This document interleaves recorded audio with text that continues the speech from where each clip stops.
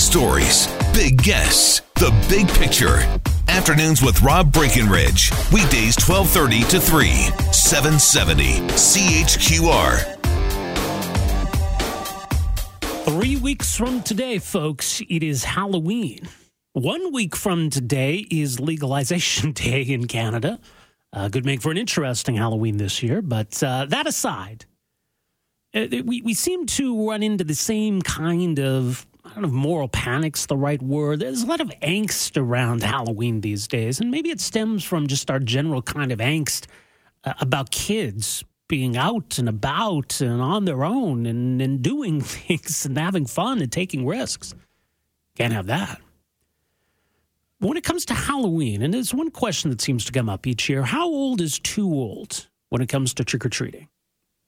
And I know we hear from folks, and, they get upset. I had a bunch of 17-year-olds show up at my door. What the hell are they doing? They find better things to do. You don't need to be out trick-or-treating when you're 17. And people are entitled to their opinion. If a bunch of kids show up at your door and they're trick-or-treating and they're old enough to have facial hair, and don't give them any candy if you don't want to. But do we really need the government policing this? Like, I got two kids. One's 15, one's 12. 15-year-old, she's done with Halloween. She'll still dress up for school. She likes handing out candy to the kids, but no, she's not interested in trick-or-treating anymore. A 12-year-old very much is. Him and his buddies will be out this Halloween. They'll probably be out again trick-or-treating next Halloween, if they want. Well, a story this week about a town in Virginia that has decided that 12 is the upper limit when it comes to trick-or-treating. And they've got some pretty harsh penalties for any 13 or 14-year-olds who are inclined to roam the neighborhood looking for candy. Now, joining us for some thoughts, very pleased to welcome back to the program our friend Lenore Skenazy, founder of the Free Range Kids Movement, chairman of the Let Grow Foundation, letgrow.org. Lenore, welcome back to the program. Well, thank you so much. Halloween, it's almost Halloween. You guys do Halloween like we do Halloween, right? Well, we have to bundle up a little bit more, but otherwise it's pretty much the same thing. A little more all the time. Yeah. Nobody likes my idea. I like the idea of putting Halloween at the beginning of October, but that's that's a weather thing. Anyway, how about June? I'd be for that too. Absolutely. But yeah, I mean, it's always something every year. I mean, you always have no shortage of topics to write about, to get angry about as it pertains to Halloween. Constantly angry. Right. Well, Halloween, I consider the test market for any crazy new idea that we're going to sort of float. And if people believe it on Halloween, then we'll sort of expand it to the rest of the year. That's how we got even when I was growing up, people were afraid of poison in candy. And I don't know if you know the sociologist Joel Best at the University of Delaware. He did a study of whether, trying to find out how many kids had been poisoned by a stranger's Halloween on candy. And he did it by going back to newspapers back to the 1950s and looking at newspapers from November 1st, 2nd, and 3rd in all of the major markets, because obviously if a child was poisoned by somebody's candy and died, there'd be a story. So how many kids have been poisoned and died from Halloween candy given to them by a stranger?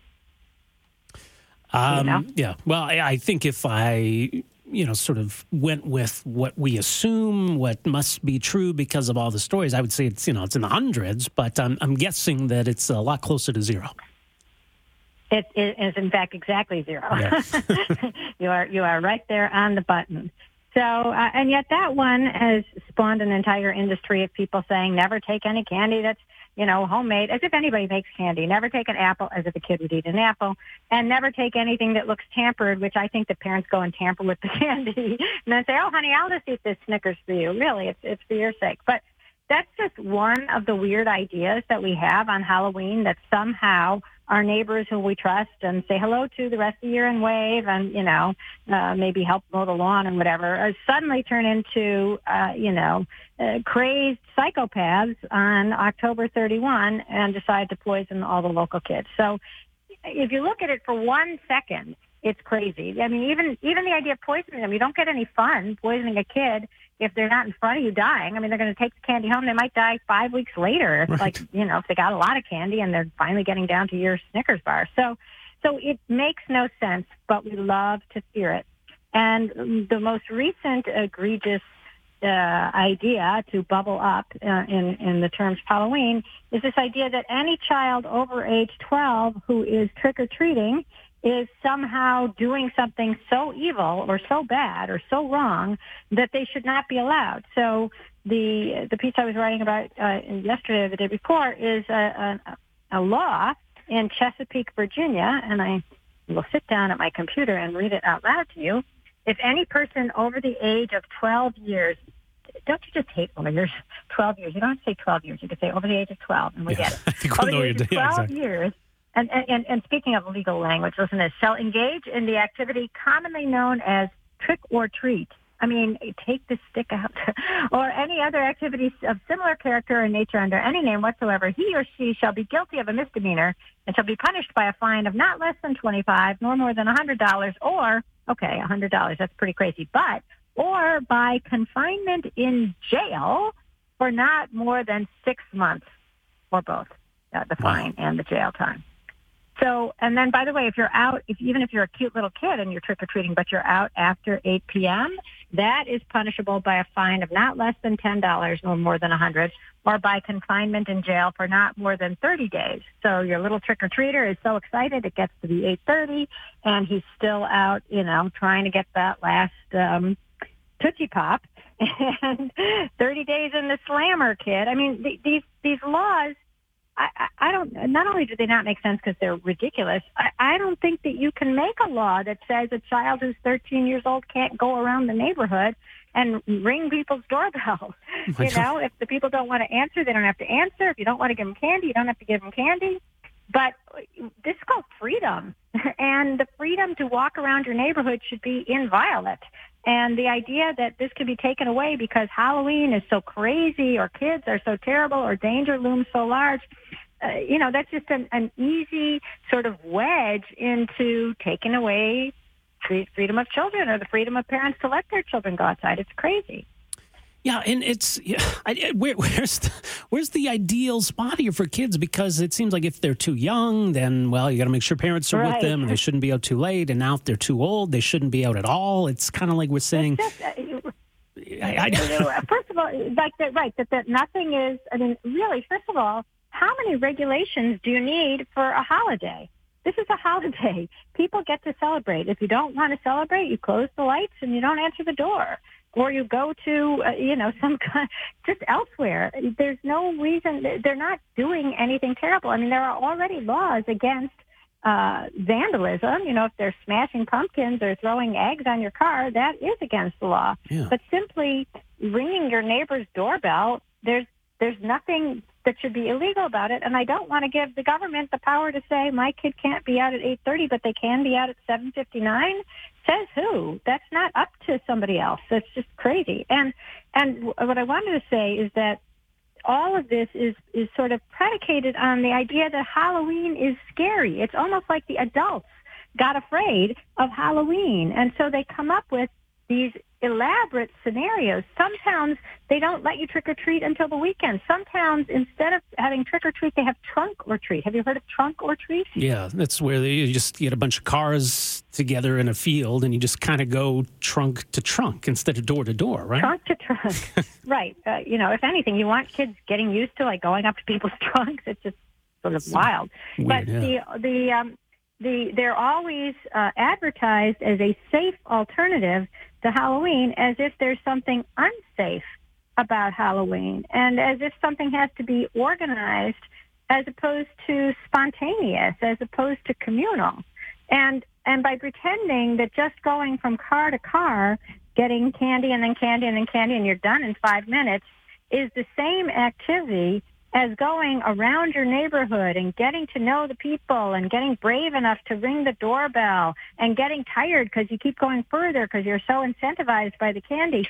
The whole idea of Halloween is an exercise in, practicing adulthood. You're dressed up like a grown-up, and you're going outside at nighttime like a grown-up, and you're in sales like a grown-up. Right. You have to get somebody to give you something. And all of that is just evaporated.